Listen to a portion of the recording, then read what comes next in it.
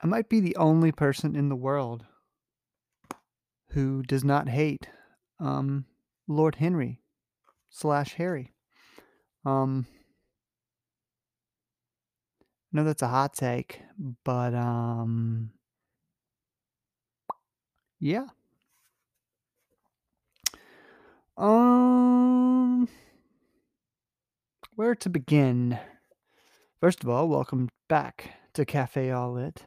Or if this is your first episode, um, God bless you.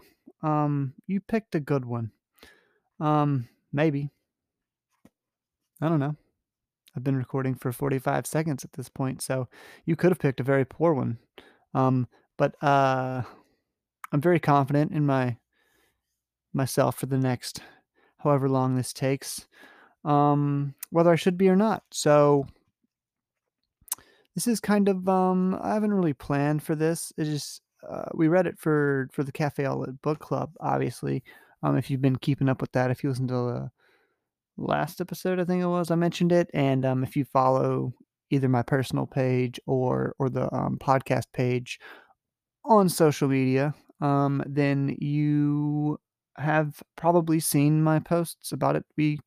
Uh, it's only the second month. Last month we did Fitzgerald on his birthday. It's Oscar Wilde's birthday. One of the next 3 days.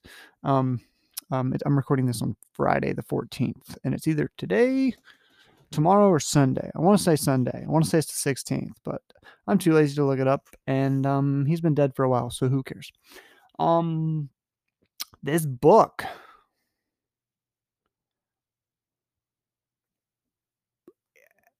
I was not expecting this book to be this enjoyable to read. I'm going to be honest with you. Um, but it was. It was quite enjoyable to read. There was one chapter somewhere in the middle where I kind of wanted to die. Um, I think it was like chapter 11. It was just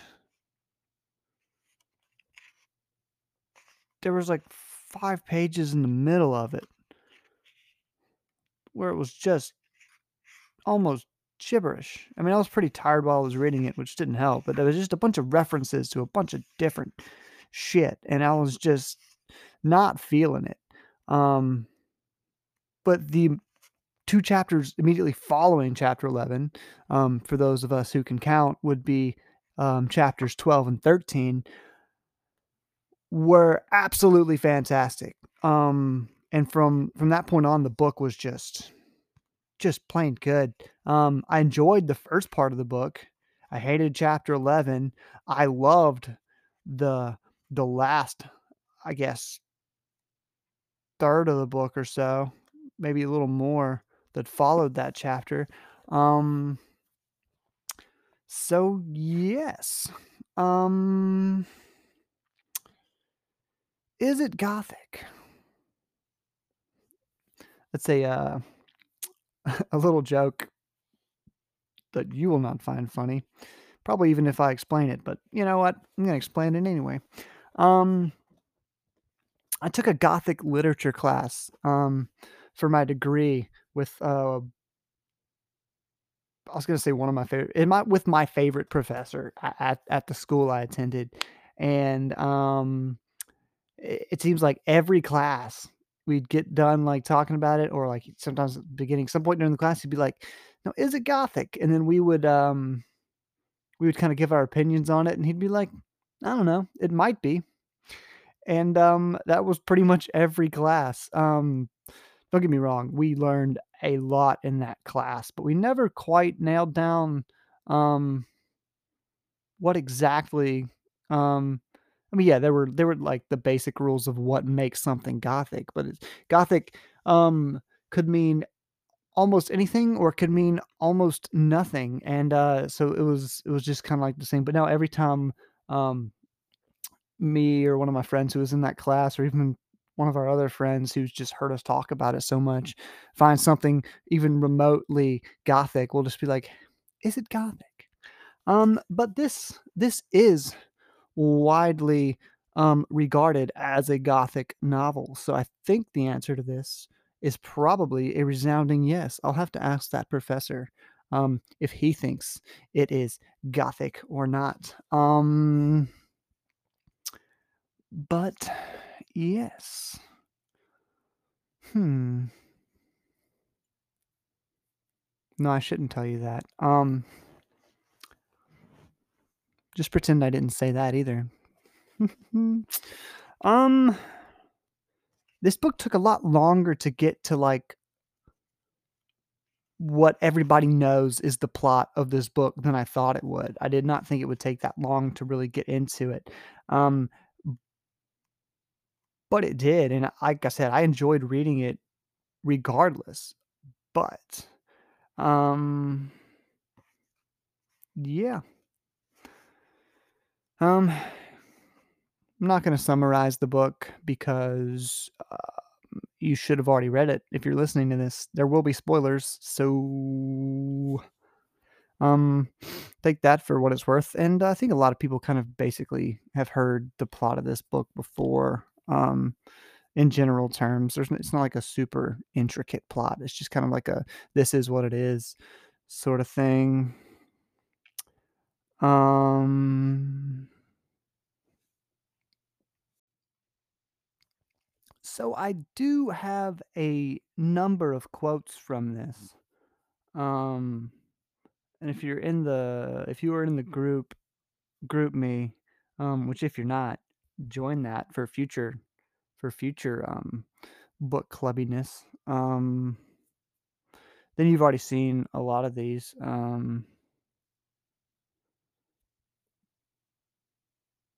But I found some quotes pretty interesting, so I'm going to read a few of them now.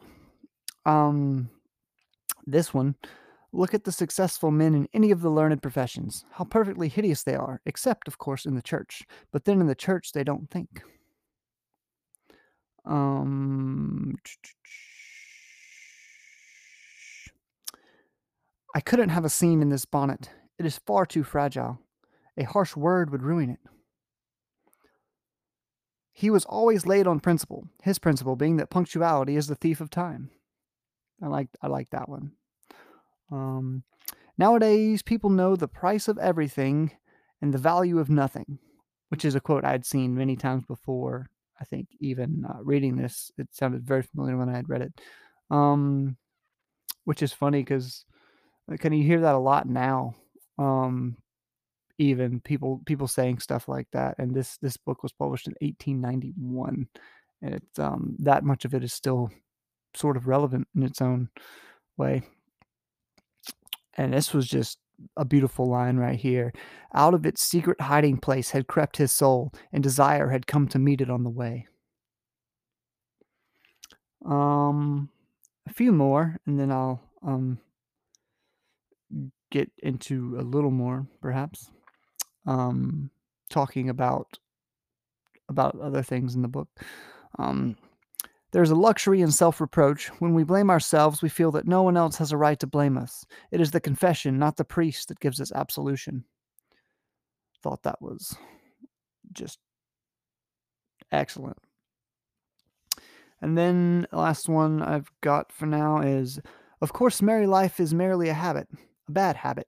But then one regrets the loss even of one's worst habits. Perhaps one regrets them the most. They are such an essential part of one's personality.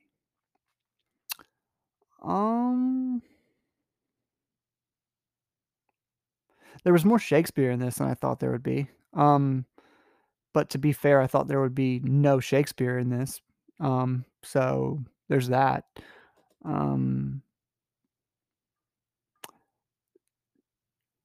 What was her name? Sylvia Vane? Is that Silva Vane? I've already forgotten. That's bad.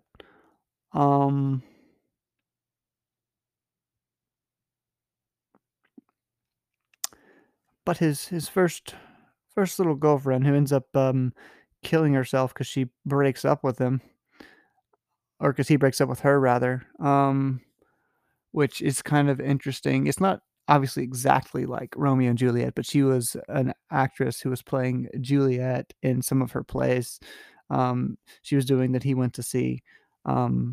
So there is definitely a Shakespearean, thing to that as well. I think, uh, Oscar Wilde was definitely a Shakespeare fellow, um, a fan of the old Willie Shakes, old Bill. Um,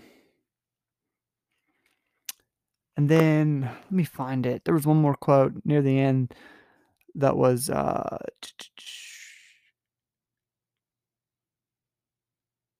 was interesting. Um, I Besides, how do you know that Hetty isn't floating at the present moment in some starlit mill pond with lovely water lilies around her, like Ophelia? It was a not only a good reference, but, and yes, Harry is an ass, but but he's funny, right? I mean, it's dark humor, almost all of it, but he is funny.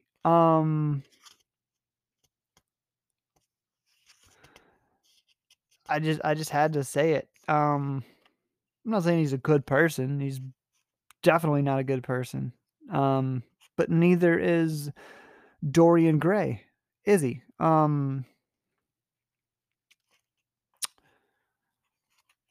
So first of all, they this book is often described as Dorian Gray making a deal with the devil. You know, good old fashioned Faustian bargain. Um, but is that what it is? Um, if so, he definitely didn't do it intentionally. Um, you overhear someone talking about um him having made a bargain with the devil or whatever for his eternal youthfulness looking, at least on the surface. Um,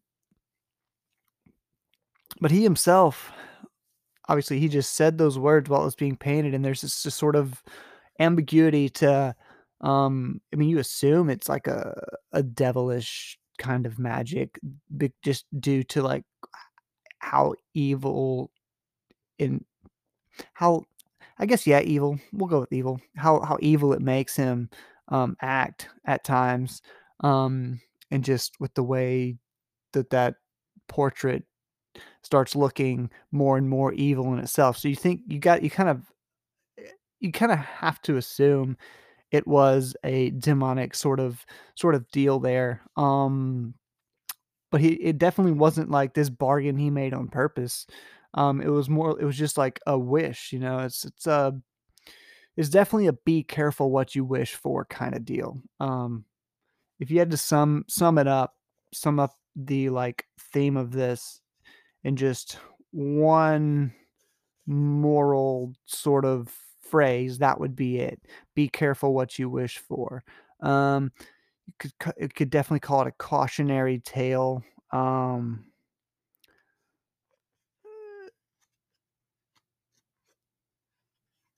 but I think there's so much more, and I don't wanna get super deep into this because it's a whole novel. You could spend several you could spend a couple hours talking about it for sure. And I don't want this to be nearly that long. I just kinda wanna give some thoughts on it, give some quotes, talk about it just a little bit. Um, but the preface the preface for this I wanna read the preface real quick. Oscar Wilde wrote this, obviously, as a preface to the novel, and I think it's really, really solid, and interesting, um, well written, as the whole novel is well written. There's just some fantastic writing in this, which I believe I wanna say I read somewhere where he wrote this kind of later in his life, perhaps? Um that could be completely false. Well, yeah, it had to have been. Let me do some math here. As I loathe to do as a English lit major, I tried to avoid math at all costs, but subtracting 1891 from 1900 isn't too terribly difficult. So he only lived like 46 years or so. Because on the back of this book it says 1854 to 1900. If he wrote it, if it was published in 1891, you can assume he wrote it like a little bit before that, but we'll just use that as a reference. So 9-10 years before he died, which is definitely later in life, would put him in his mid 30s, mid to late 30s, which is about how old Dorian Gray is at for like the second half, the final third of this novel. Um,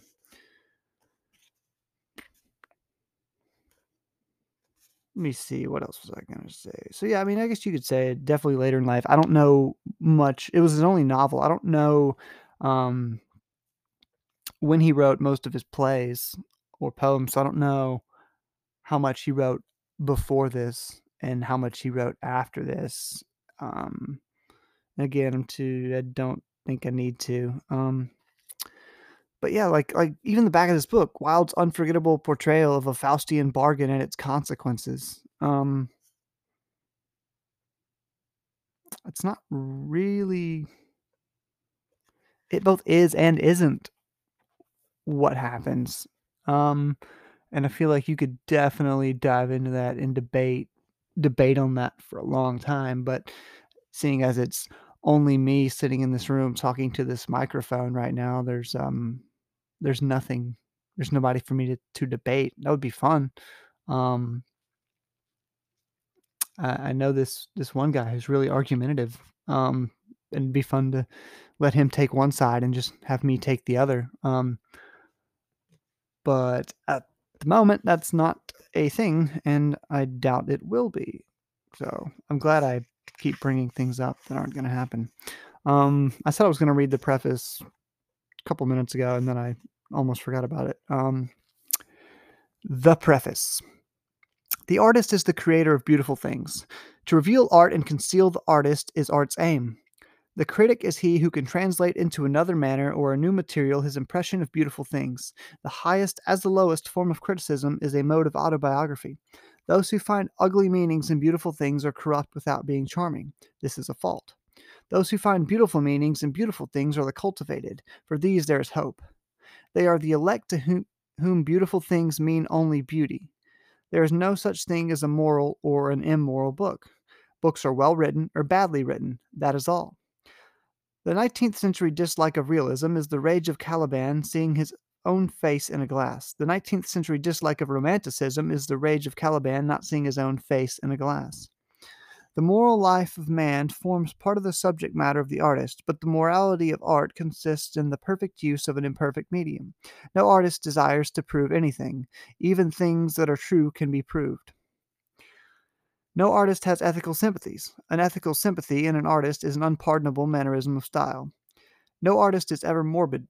The artist can express everything. Thought and language are to the artist instruments of an art. Vice and virtue are to the artist materials for an art. From the point of view of form, the type of all the arts is the art of the musician. From the point of view of feeling, the actor's craft is the type. All art is at once surface and symbol. Those who go beneath the surface do so at their peril. Those who read the symbol do so at their peril. It is the spectator and not life that art really mirrors. Diversity of opinion about a work of art shows that the work is new, complex, and vital. When critics disagree, the artist is in accord with himself. We can forgive a man for making a useful thing as long as he does not admire it. The only excuse for making a useless thing is that one admires it intensely. All art is quite useless. I I like that. I might want to dive into that deeper at some point in the future. It's interesting. So the book does open up with them admiring the painting of Dorian, them being Lord Henry and Basil, or Basil. I'm going to call him Basil because, I don't know, feels more British to me for some reason. That could be absolute idiocy. It's fitting that I'm having trouble with that. That could be completely stupid, but I'm gonna go with it.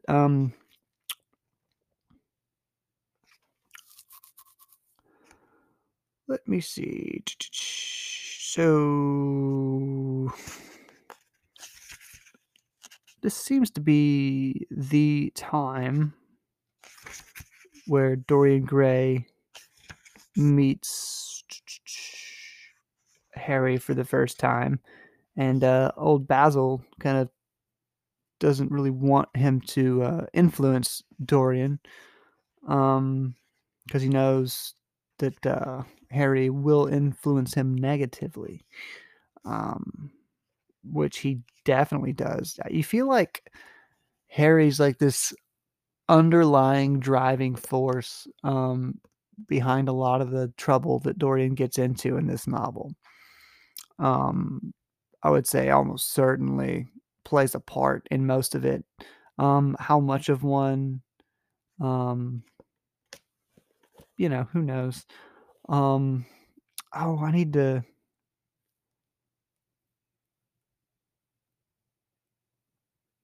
find this other quote. Let me see. Got the page number for it written down. There's this scene late in the novel where, like in the last 20 or so pages, where Dorian's kind of been scared to go out because that girl that he was briefly engaged to that killed herself, her brother is coming after him. And he evaded him once, just by because his 18 years has passed and he only looks 20 years old, and so he was like, how could I be that guy? I'm barely 20 years old. Is kind of the gist of what he does, and the guy's like, oh yeah, good point, and he just puts the gun down and kind of walks away. And then um one of the girls from the opium den, who I read as probably being a prostitute, but I'm not 100% sure, just pretty sure, um, tells him that, yeah, he's been coming here for 18 years and hasn't barely aged a day, so that was definitely him. And the brother's like, so he chases after him. He can't find him, but eventually he tracks him down to his house. And so Dorian has seen him like peeking in the windows, and he thinks he's just losing his mind a little bit. But a couple days later, he goes out on like a shooting trip. I think they're shooting. They're supposed to be shooting some type of birds, which is doesn't really matter what type. Sybil vein, not Sylvia. Sybil. So we've got that straightened out at last. But they're not having much luck shooting, and so this one guy sees a hare bounding across the ground into a and he ends up going into a thicket, and this random guy in the shooting party pulls the trigger and shoots, and they hear a man cry out and says, good heavens, I've hit a beater, exclaimed Sir Geoffrey. What an ass the man was to get in front of the guns. Stop shooting there. A man is hurt. Headkeeper came up running with a stick in his hand. Where, sir? Where is he? He shouted. At the same time, the firing ceased along the line. Here, answered Sir Geoffrey, angrily, hurrying towards the thicket. Why on earth don't you keep your men back? Spoiled my shooting for the day. He's just shot a man, and he's like, you ruined my shooting for the day. He's mad at the man for running in front of his gun and mad that his day has been ruined. Um, and then so he dies. Lord Henry's like, "Yep, he's dead." Um, and Dorian says, "It's a bad omen, Harry. A very bad omen." "What is?" asked Lord Henry. "Oh, this accident, I suppose. My dear fellow, it can't be helped. It was the man's own fault. Why did he get in front of the guns? Besides, it's nothing to us. It is rather awkward for Geoffrey, of course. It does not do to pepper Peters. It makes people think that one is a wild shot, and Geoffrey is not. He shoots very straight, but there is no use talking about the matter." It shouldn't be funny, but for some reason, I think Lord Henry is funny. I think Harry's a funny guy. Um, and it does not do to pepper beaters, not because they're people. No, it has nothing to do with because they're people. It has to do because it makes people think that one is a wild shot, and you would absolutely. The only thing worse than shooting a man is people thinking you shot the man because you're a bad shot. Um, where I felt like there was something else in there I wanted to talk about. Wanted to read. Um,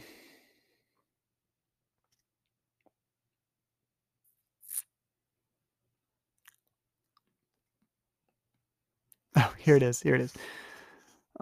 Yes, it was very curious. I don't know what made me say it. Some whim, I suppose. He's talking about Dorian told the guy not to shoot the hare right before he pulled the trigger. Not knowing there was a man. Like he wasn't trying to save the man. He didn't know the man was in there. But um he told him not to shoot the hare. I don't know what made me say it. Some whim, I suppose. It looked the loveliest of little live things, but I am sorry they told you about the man. It is a hideous subject. It is an annoying subject, broke in Lord Henry. It has no psychological value at all. Now, if Geoffrey had done the thing on purpose, how interesting he would be. I should like to know someone who had committed a real murder. There are so many times in this book where you're like, Lord Henry knows what Dorian has done. There are several instances in there where like he's just so close to the point of something that has happened regarding Dorian, and he's like right there, but he's just talking like he has no idea. But there's parts where you're like, does he know? Like there were so many times reading this book where I was like, does Lord Henry know what Dorian has done?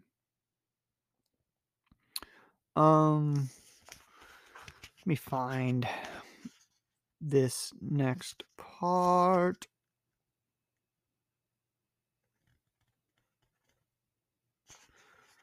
Dorian tries to come clean to Harry. What would you say, Harry, if I told you that I had murdered Basil? Basil. I like Basil. What would you say, Harry, if I told you that I had murdered Basil? Said the younger man, which is Dorian. He watched him intently after he had spoken. I would say, my dear fellow, that you are posing for a character that doesn't suit you. All crime is vulgar, just as all vulgarity is crime. It is not in you, Dorian, to commit a murder. I am sorry if I hurt your vanity by saying so, but I assure you it is true. Crime belongs exclusively to the lower orders. I don't blame them in the smallest degree. I should fancy that crime was to them what art is to us, simply a method of procuring extraordinary sensations. A method of procuring sensations? Do you think, then, that a man who has once committed a murder could possibly do the same crime again? Don't tell me that.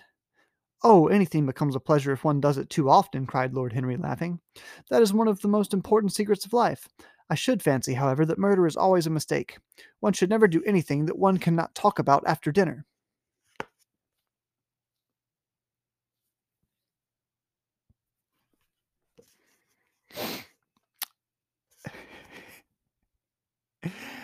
I don't think, if Lord Henry was a real person, I don't think I would like him at all because he is a absolute shit stain of a person. I'm gonna have to mark this episode explicit, but fuck it. I, absolute shit stain of a person. Like he's just no good. There's very, very little good um uh, to say about the man that is Lord Henry, um, known by those close to him as Harry. I do not understand why that's a thing. I'll have to look it up. Um, some British thing, clearly. I've seen Prince Harry talk about how his actual name is Henry, but they call him Harry. So I don't know if it's just like a like if you have a title sort of thing, or but his is Prince Harry. So, but he's the I'm not even gonna follow that line of thought because I don't know what I'm talking about, and it's not that I'm opposed to being wrong, but it would just be kind of pointless for me to keep keep down that line of thought. So yeah, I've lost my train of thought on that one. That's good. Yeah, no, terrible, terrible person. Influences Dorian poorly. Dorian at one point, he gives Dorian a book to read in the early on in the novel. Dorian reads it, sort of falls in love with it, starts to change his life based on this book. Gets several copies printed of this one book, or either like just orders them. I don't know if he has them printed or if he like orders them, and it has them rebound in different colors to suit his mood, depending on the day. Like, so he'll have like a yellow one and a green one and a blue one. Like, just I think the original one was yellow or something. Like, it just, if he's in a different mood, he doesn't want to read a different book. He wants to read the same book with a different color cover on it, which was something, a little weird, but, yeah. What else? But, oh, yeah, so that book, at near the end of the book, Dorian, I don't have the exact quote on me, but he says, "Don't ever give that book to another person. Promise me you will never give that book to another person. It has ruined my life." Um, it was something to that effect, and, yeah. At the very end,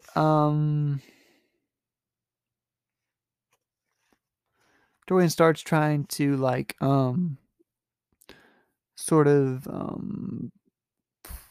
what's the word I'm looking for? He tries to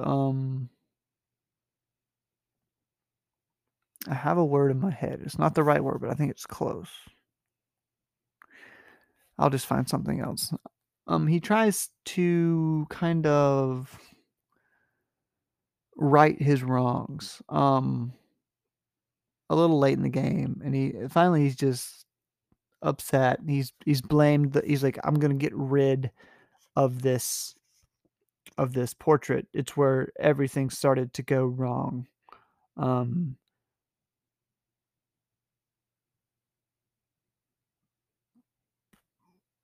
and not only that, it says there was only one bit of evidence left against him, the picture itself. That was evidence. He would destroy it. Why had he kept it so long? Once it had given him pleasure to watch it changing and growing old. Of late, he had felt no such pleasure. It kept him awake at night. When he had been away, he had been filled with terror lest other eyes should look upon it. It had brought melancholy across his passions. Its mere memory had marred many moments of joy. It had been like conscience to him.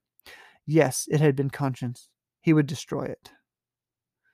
So he looks around. He sees the knife that he stabbed old Basil with earlier in the book, and he said he's cleaned it so many times that it was bright and glistened. Um, as it had killed the painter, so it would kill the painter's work and all that meant. It would kill the past, and when that was dead, he would be free. It would kill this monstrous soul life, and without its hideous warnings, he would be at peace. He seized the thing and stabbed the picture with it. There was a cry heard and a crash. The cry was so horrible in its agony that the frightened servants woke and crept out of their rooms. Two gentlemen who were passing in the square below stopped and looked up at the great house. They walked on till they met a policeman and brought him back. "Whose house is that, constable?" asked the elder of the two gentlemen. "Mr. Dorian Gray, sir," answered the policeman. So they kind of walk around. They can't get in. The only key to the room with the portrait was one that Dorian had, and Dorian has locked the door to the room. So they have to go up onto the roof of the house via another room, drop down like some freaking Mission Impossible stuff, and onto the balcony and break in through the window. Says the windows yielded easily, their bolts were old. When they entered, they found, hanging upon the wall, a splendid portrait of their master as they had last seen him, in all the wonder of his exquisite youth and beauty. Lying on the floor was a dead man in evening dress, with a knife in his heart. He was withered, wrinkled, and loathsome of visage. It was not till they had examined the rings that they recognized who it was.